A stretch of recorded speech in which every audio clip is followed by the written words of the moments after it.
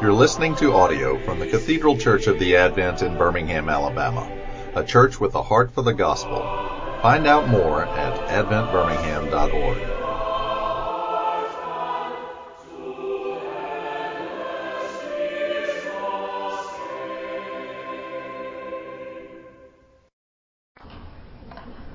Okay, before we get to my annual Christmas tirade, let's pray.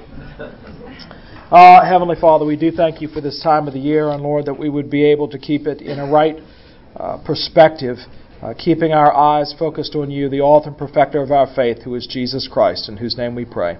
Amen. Amen. So this morning, I just want to put Christmas in its proper context, because what I found is that it errs on one of two sides, and very rarely lands squarely where the Bible places it. On the one hand, and we see this played out in our culture wars, on the one hand, it's purely secular. And so the growing number of people in our context, certainly in the world's context, especially in the Western world, who celebrate Christmas as a cultural holiday and phenomenon, right? And then there's the other extreme, which is to see it so exclusively as a religious holiday that you cut out all of any of the cultural trappings in order to keep the focus on Jesus. And in both ways, I find not really what the Bible has to say about Christmas, but also neither one of those is very much fun. One is just completely ludicrous because it's called Christmas, right? Which means, right, originally it was Christ's Mass. It's the Advent, first Advent of the Lord. There's really no getting around it. But our world is foolish. It's like the way that we do dates now. You probably have seen no longer BC or AD, but BCE and CE, before the Common Era and the Common Era, and yet the calendar is still dated from what? The birth of Jesus. Right? It's completely idiotic. But also you have the folks who say, well, I'm going to get rid of all the cultural trappings of Christmas, and who really wants to go over their house? I don't. I mean, I feel ashamed to ask, but do you have any eggnog? And so actually, what I think happens is that Jesus gets closed out of both places, that there still is no room for him in the end in either extreme. And I'm not saying, well, the answer is moderation. That's not it at all, because I think actually we get some clues and as to what the pitfalls are and how we can avoid them. So putting Christmas in its proper context. You may be surprised to know that Christmas really wasn't celebrated in the church until the 12th century. I mean, it was acknowledged, it was there, but St. Francis of Assisi came along, and he actually was really responsible in large part to popularizing Christmas in the life of the church, and it began to take on a life of its own, that by the time of the Reformation, it was a really big deal, especially in terms of its religious understanding. So showing up on Christmas was a really big deal, and was one of those times of the year that you might take communion if you took communion at all. Well, after the Reformation tried to put it back in its proper place, but it's really hard to get rid of traditions, especially around Christmas. So John Calvin in Geneva had a habit, and still is a good one, and we kind of do it in our own tradition, of preaching through a book of the Bible in sequence. So you might take, a bit of, work your way all the way through Mark's Gospel, and one Christmas, I don't know what he happened to be preaching on, but he noticed that the church was much fuller than it normally was, and he looked out and said, what are you people doing here? Meaning, where have you been? Well, that tradition still holds pretty strong in the life of the church. And in fact, I wonder how Calvin would have felt, because this past Thursday, we have a Thursday morning service here at the Advent, which is primarily aimed toward those who either are homeless or underemployed here in the downtown area. And we're going through Mark's Gospel. And my text for that Thursday, last Thursday, was the crucifixion of Jesus. And I walked in, and there were 40 day school kids, kindergarten through third grade, sitting in the service. And I thought, well, my PG-13 borderline sermon needs to be rethought in the next 5 minutes while I'm here. How do you explain the crucifixion with Christmas upon us to these young kids? Well, only 4 children cried, and I'm kidding. I think it went. I hope, I pray it went okay. Having children helps you reboot pretty quickly, and so I was able to preach a message. And yet, it's a good idea for us to set aside the calendar to acknowledge that God indeed has come into the world to rescue us. And the Reformers did that. And then you fast forward a bit to the 17th century when the Puritans came into power, and they actually outlawed Christmas. That might sound like bah humbug, but you have to understand that our modern understanding of Christmas is very modern. When the Puritans were dealing with Christmas, it was a religious festival, and what they wanted to do was to get rid of superstition. That was their aim. But all of the things that we would have, in our mind's eye right now, we're probably searching for what would an outlawed Christmas look like. And all the things that you think that the Puritans would have outlawed actually never existed when they were in power. Christmas trees, non-existent. Caroling, very few. Gift giving was a tradition, but I mean, even in our modern day and age, maybe you're like me. I just get what I want all year round. Like if I need something, I go out and buy it. And so Lauren said, well, that's kind of a Scrooge attitude, Andrew, so why don't you do an Amazon wish list? And so last year and years previous, I did that. This year I've not because of my experience. Because I get the wish list and then I open stuff on Christmas. I'm like, not on my wish list. Totally pointless. What's the point? Having a wish list if you're not... Anyway. So the Puritans really weren't concerned with that. In fact, our Christmas understanding is actually Victorian. One of the things that is held true in American culture, even from the 19th century to today, is we're obsessed with the royal family. I mean, I read the Washington Post, which is what it is. But I read the Washington Post, and every time I get on the website, there's always a little section that says pictures of George and Charlotte and the royal family. I'm like, every time, every day, there are new pictures put up of the royal family. And I mean, how many of you are watching The Crown? How many of you watch Downton Abbey? Yeah, you're obsessed, right? You're all obsessed. How many of you are Episcopalians because you think that we're Downton Abbey in church? Right? Well, even in the 1900s, we became obsessed with royalty, and because Queen Victoria and Prince Albert put a Christmas tree up at Buckingham Palace, we began to put up Christmas trees in our own homes. And really, it was an elitist thing. It was the elite culture of Britain versus the elite culture in America trying to keep up with one another. The first White House Christmas tree didn't come along until 1889 when William Henry Harrison was President of the United States. But it caught on really quickly to the point that Johnson, who was Thomas Edison's assistant, you ought to be able to figure this out, what did he invent? Christmas lights for your tree.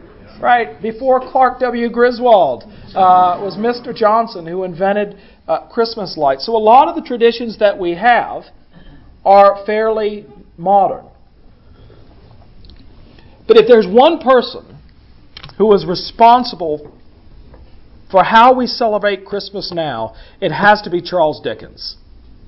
Charles Dickens really took Christmas to a whole new level. Now, you may or may not know this, that Dickens was a very deep and faithful Christian. And so you'll read many of his books, and if you haven't, I would recommend that you read any of them. David Copperfield is my favorite. They're actually not very difficult reads.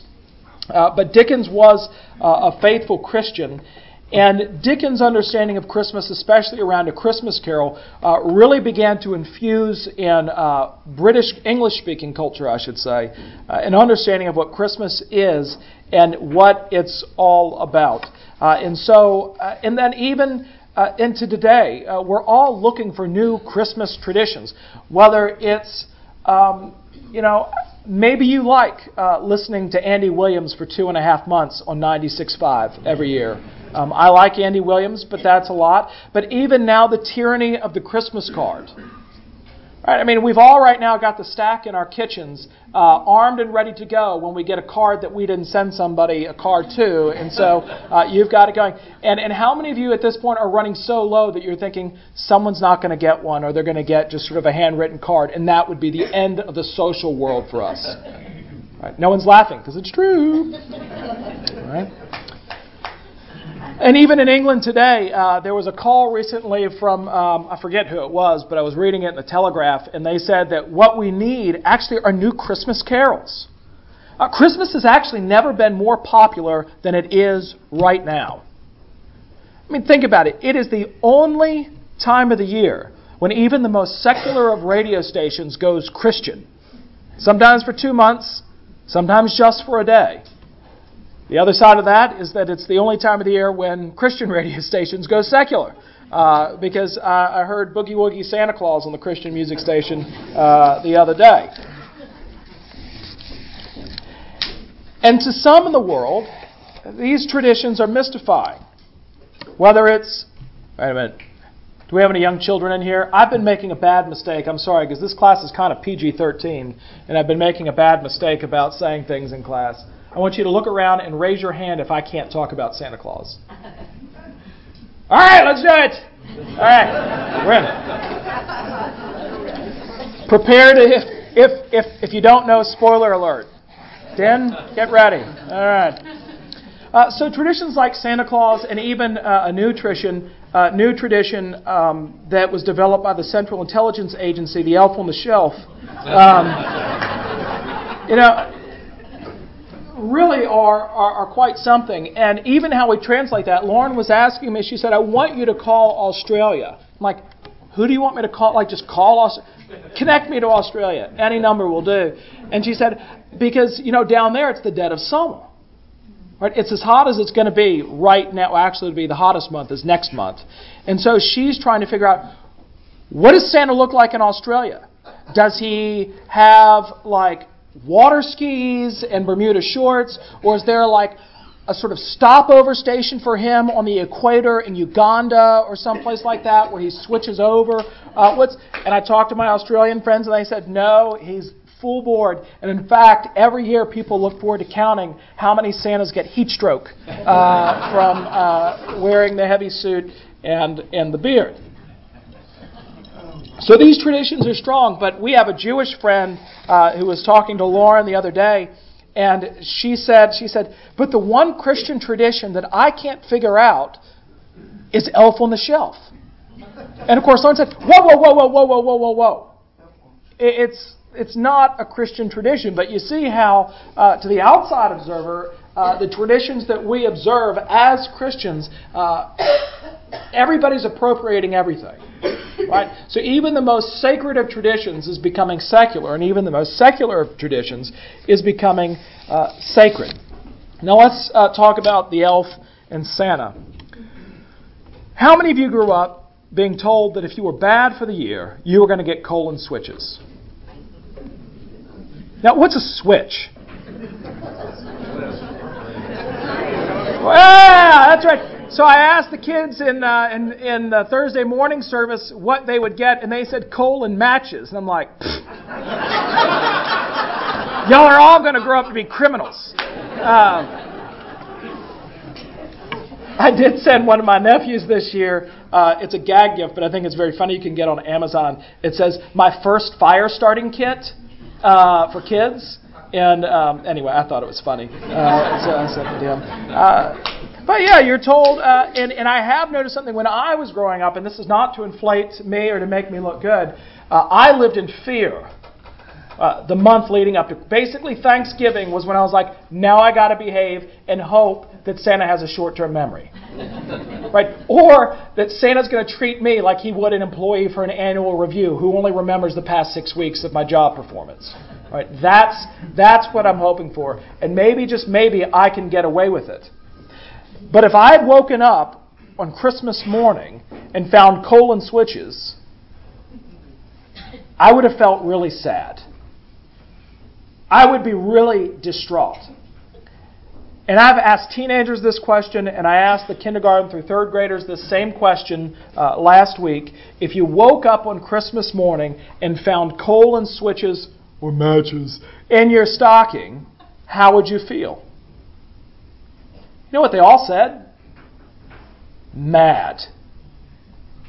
Mad. Why? They think they deserve them. The gifts. Not the coal and switches. Right. There's no, he sees you when you're sleeping. He knows when you awake. He knows when you've been bad or good. So be good for goodness sake. I am all about putting the fear of Santa back into the hearts of children. Which maybe is what prompted the elf. For those of you that don't know about this Christian image, the elf on the shelf, it's this elf, and I'll explain it as I explain to my children. Every year, this elf, ours is named Francis, comes and visits us from the North Pole. It's a creepy-looking thing, and it sits there, and I ask the children, why do you love this elf so much? Oh, we love her. We think she's so much fun, and she's so great. And so I ask them every year, let me get this straight.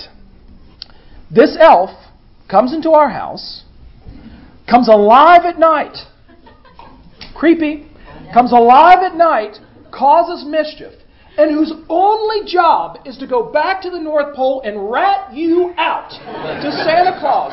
And you like the elf? We love the elf. We love the elf. I think this is true, one of the things that our culture has completely squashed, and yet what our culture desperately longs for, is magic. Is magic and imagination. And Christmas is one of the few times of the year where it's actually culturally acceptable to say, yes, that actually there are elves and there's Santa Claus and all of these things. And maybe, now one of the things I don't want to do is to lie to my kids.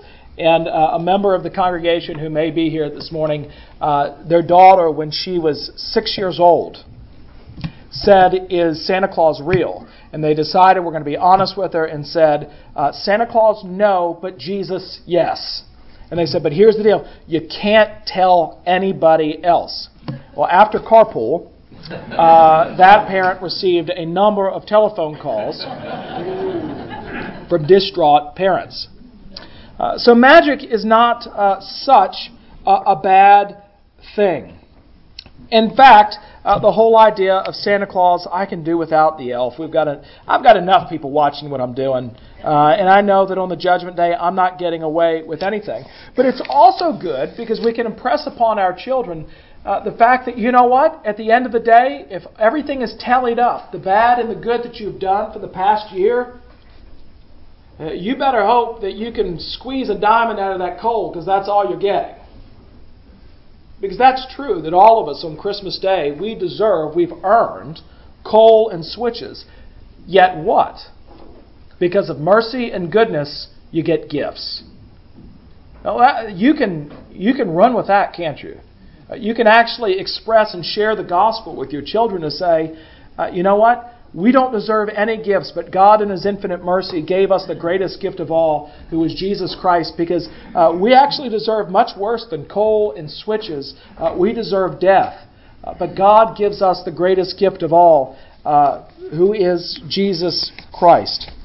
And so I really do like some of the traditions that we have in and around Christmas. Now, Christmas has become such a big deal, and let's face it, we make a bigger deal out of Christmas than we do Easter, don't we? I mean, certainly culturally, but even in our own homes. I mean, I love services of lessons and carols, but if I have to go to another one, I'm done. Right? I really am done. And it's really gotten to the point in our culture where Christmas starts so early. I mean, when did you start hearing about Christmas this year? When? Halloween, right? Around Halloween. I saw Christmas stuff next to the Halloween stuff as we neared October the 31st. I am convinced that culturally speaking, next year, Jesus will be resurrected as an infant, and we'll just go right into Christmas. That's where I feel like we're headed. But nonetheless, we don't really take a lot of time to really think about Easter, because in Christianity, what actually is the more important holiday? And the Bible actually prioritizes this. Easter. Easter is by far the bigger holiday, and we're going to get to that. But the incarnation, Christmas, has absolutely dominated our way of thinking so much that it has even caused us to read the Bible wrongly. So let me give you an illustration of that. Recently, I was reading a pastoral letter from a bishop in the church who wrote this for the Christmas message. In 2 Corinthians, the Apostle Paul says, "If anyone is in Christ, there is a new creation. The old has passed away, behold, the new has come." At a point in that passage, St. Paul says God was in Christ reconciling the world to himself. And he also says at another point in the same passage, quote, "And we have been given the ministry of reconciliation." And they go on to say, but the story behind the story is what St. Paul was talking about. God was in Christ reconciling the world to himself, and Jesus has now given us that same ministry of reconciliation. God was reconciling the world to himself by becoming one of us. The divine became human. God entered history. Eternity became part of time. God was reconciling the world to himself by actually living it in himself in Jesus. God came among us to show us the way to be reconciled with the God who has created us all and everything that is. Okay, so let's look at the passage, if you have your little pocket Bibles. Let's look at 2 Corinthians, which this bishop has quoted. Now, on the surface, there's absolutely nothing wrong with what the bishop has said, but he's built his entire premise, his entire argument, on 2 Corinthians chapter 5. So looking at 2 Corinthians chapter 5,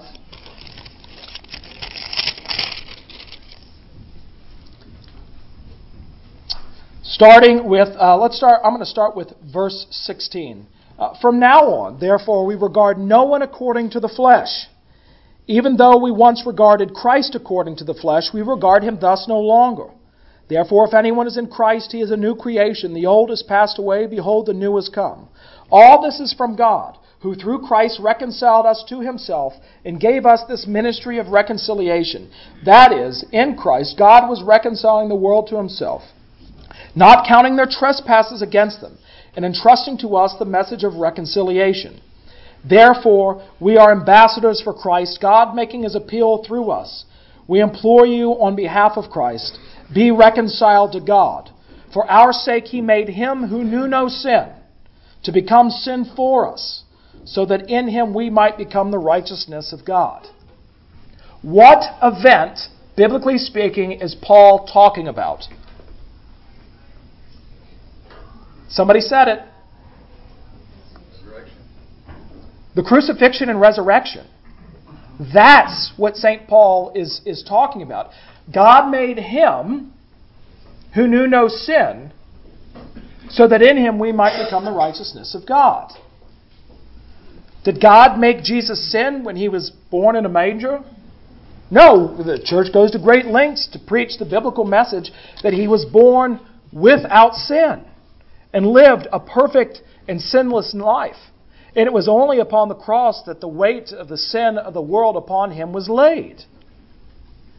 Now, before we get too self-righteous and say, well, here we go, Andrew, you love to do this kind of stuff and nitpick, let's criticize the Advent. So if you look at Titus chapter 3, it's right after 2 Timothy. God eats potato chips 2 times Titus. Believe it or not, that's how I remember the epistles. Okay. Chapter 3, verses 4 and 6. This was always our second reading for years and years of the Advent. Listen to this. But when the goodness and loving kindness of God, our Savior, appeared, He saved us not because of works done by us in righteousness, but according to His own mercy, by the washing of regeneration and renewal of the Holy Spirit, whom He poured out on us richly through Jesus Christ our Savior, so that being justified by His grace, we might become heirs according to the hope of eternal life. We would read that at Christmas. But what's it talking about? The crucifixion. It's talking about the death of Jesus. This is a much better Easter reading than a Christmas reading. But why have people said, well, 2 Corinthians 5, well, that's about Christmas. Titus chapter 3, that's about Christmas. Why would we think that? Because we're obsessed with Christmas. We really are.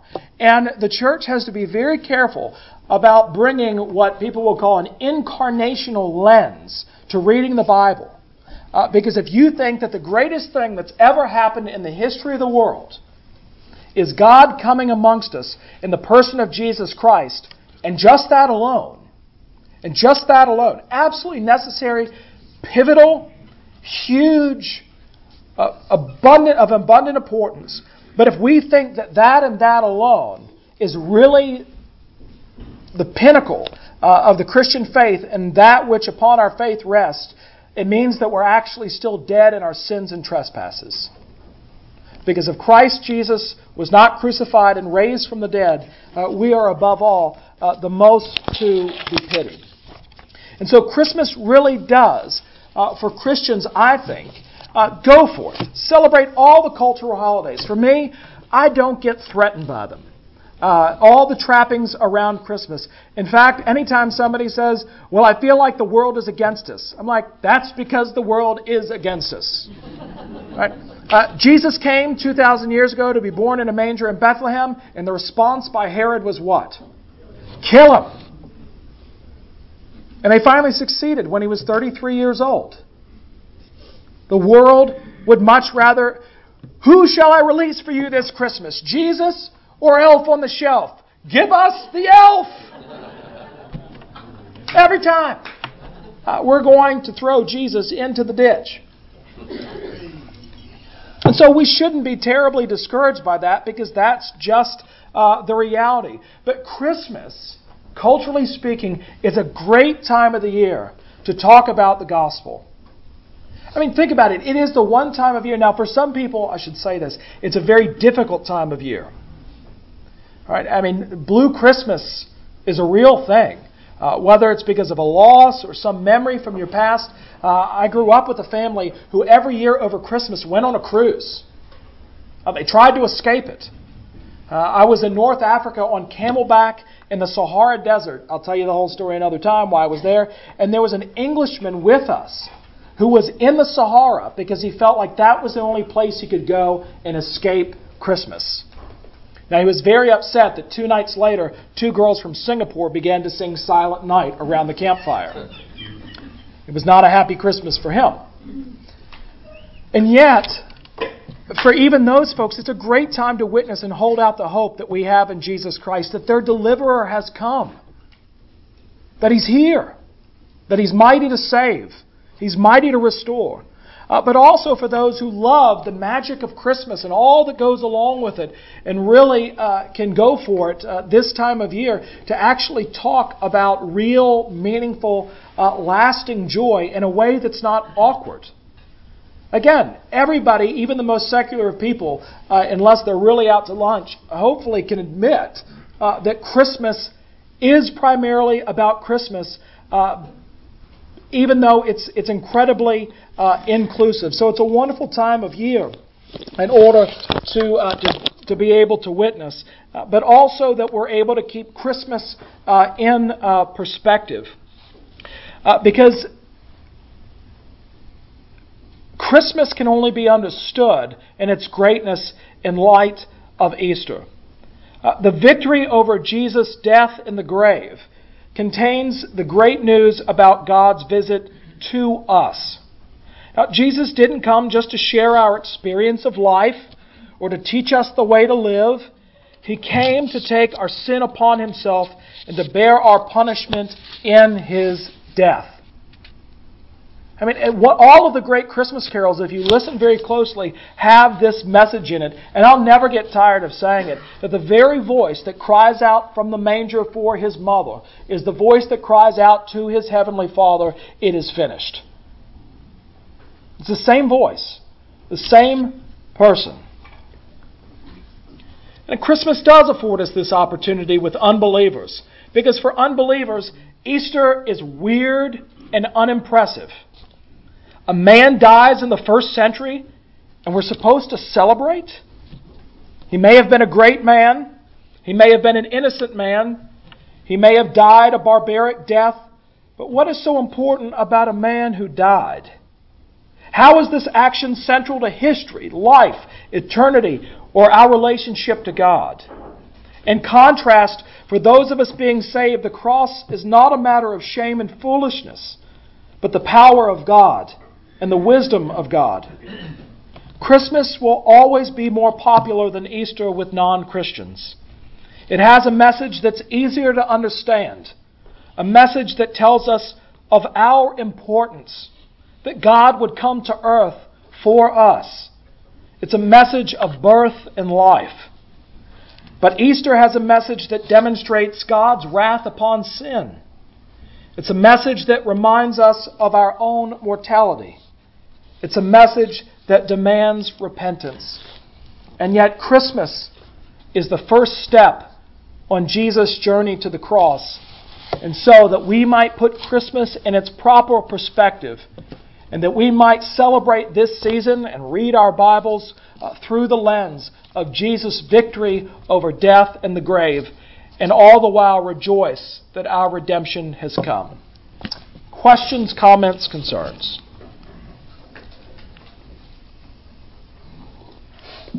Beth Flowers, are you here? Not to pick on you, but...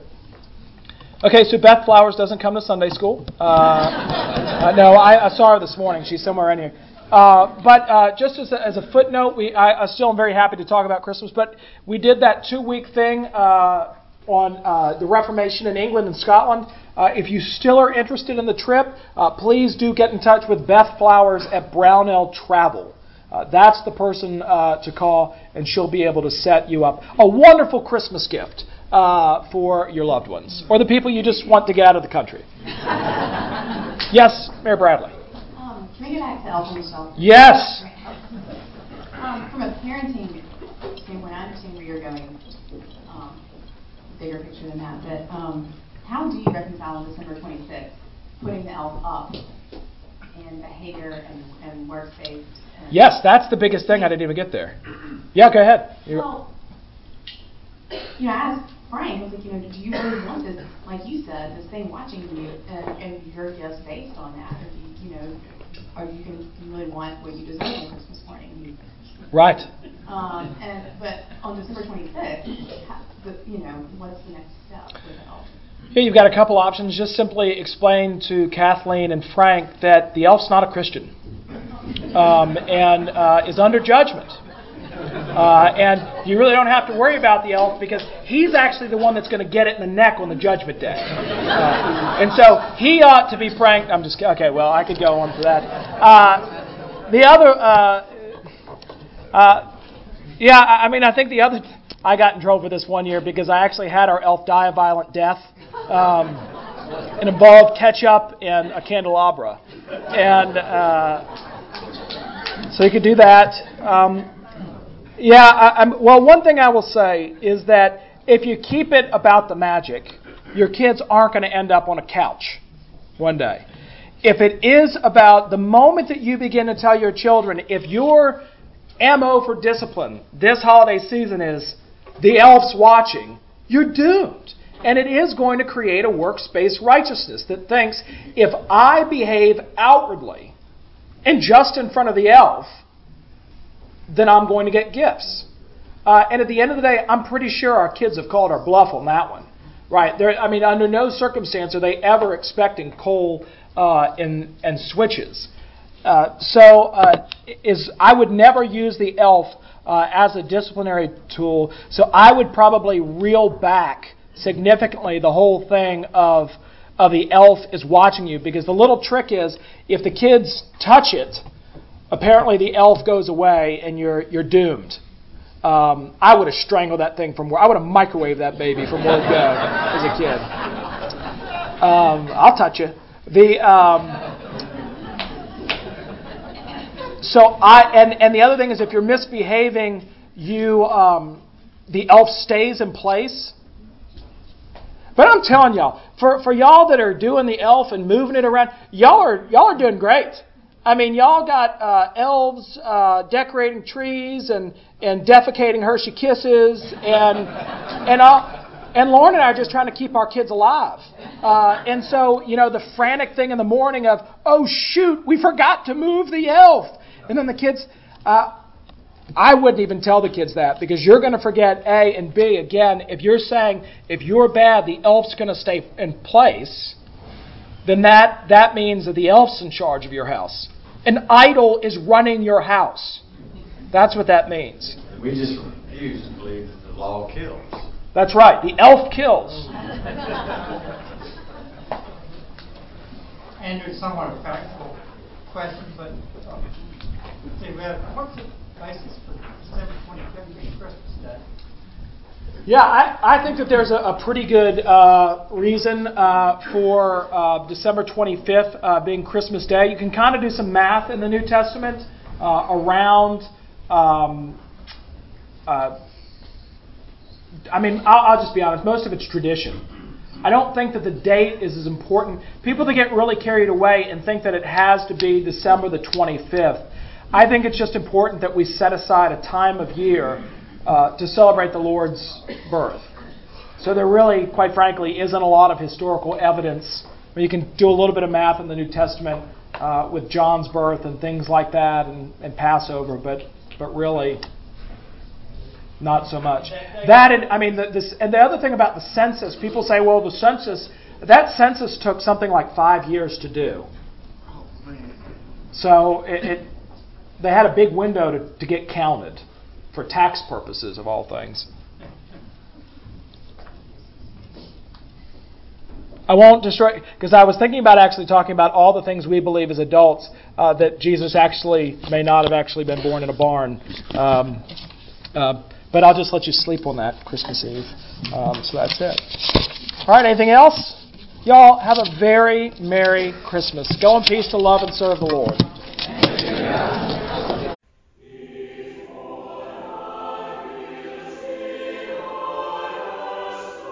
You've been listening to audio from the Cathedral Church of the Advent. If you live in Birmingham or find yourself visiting, we hope you'll join us at one of our Sunday services. Find out more at adventbirmingham.org.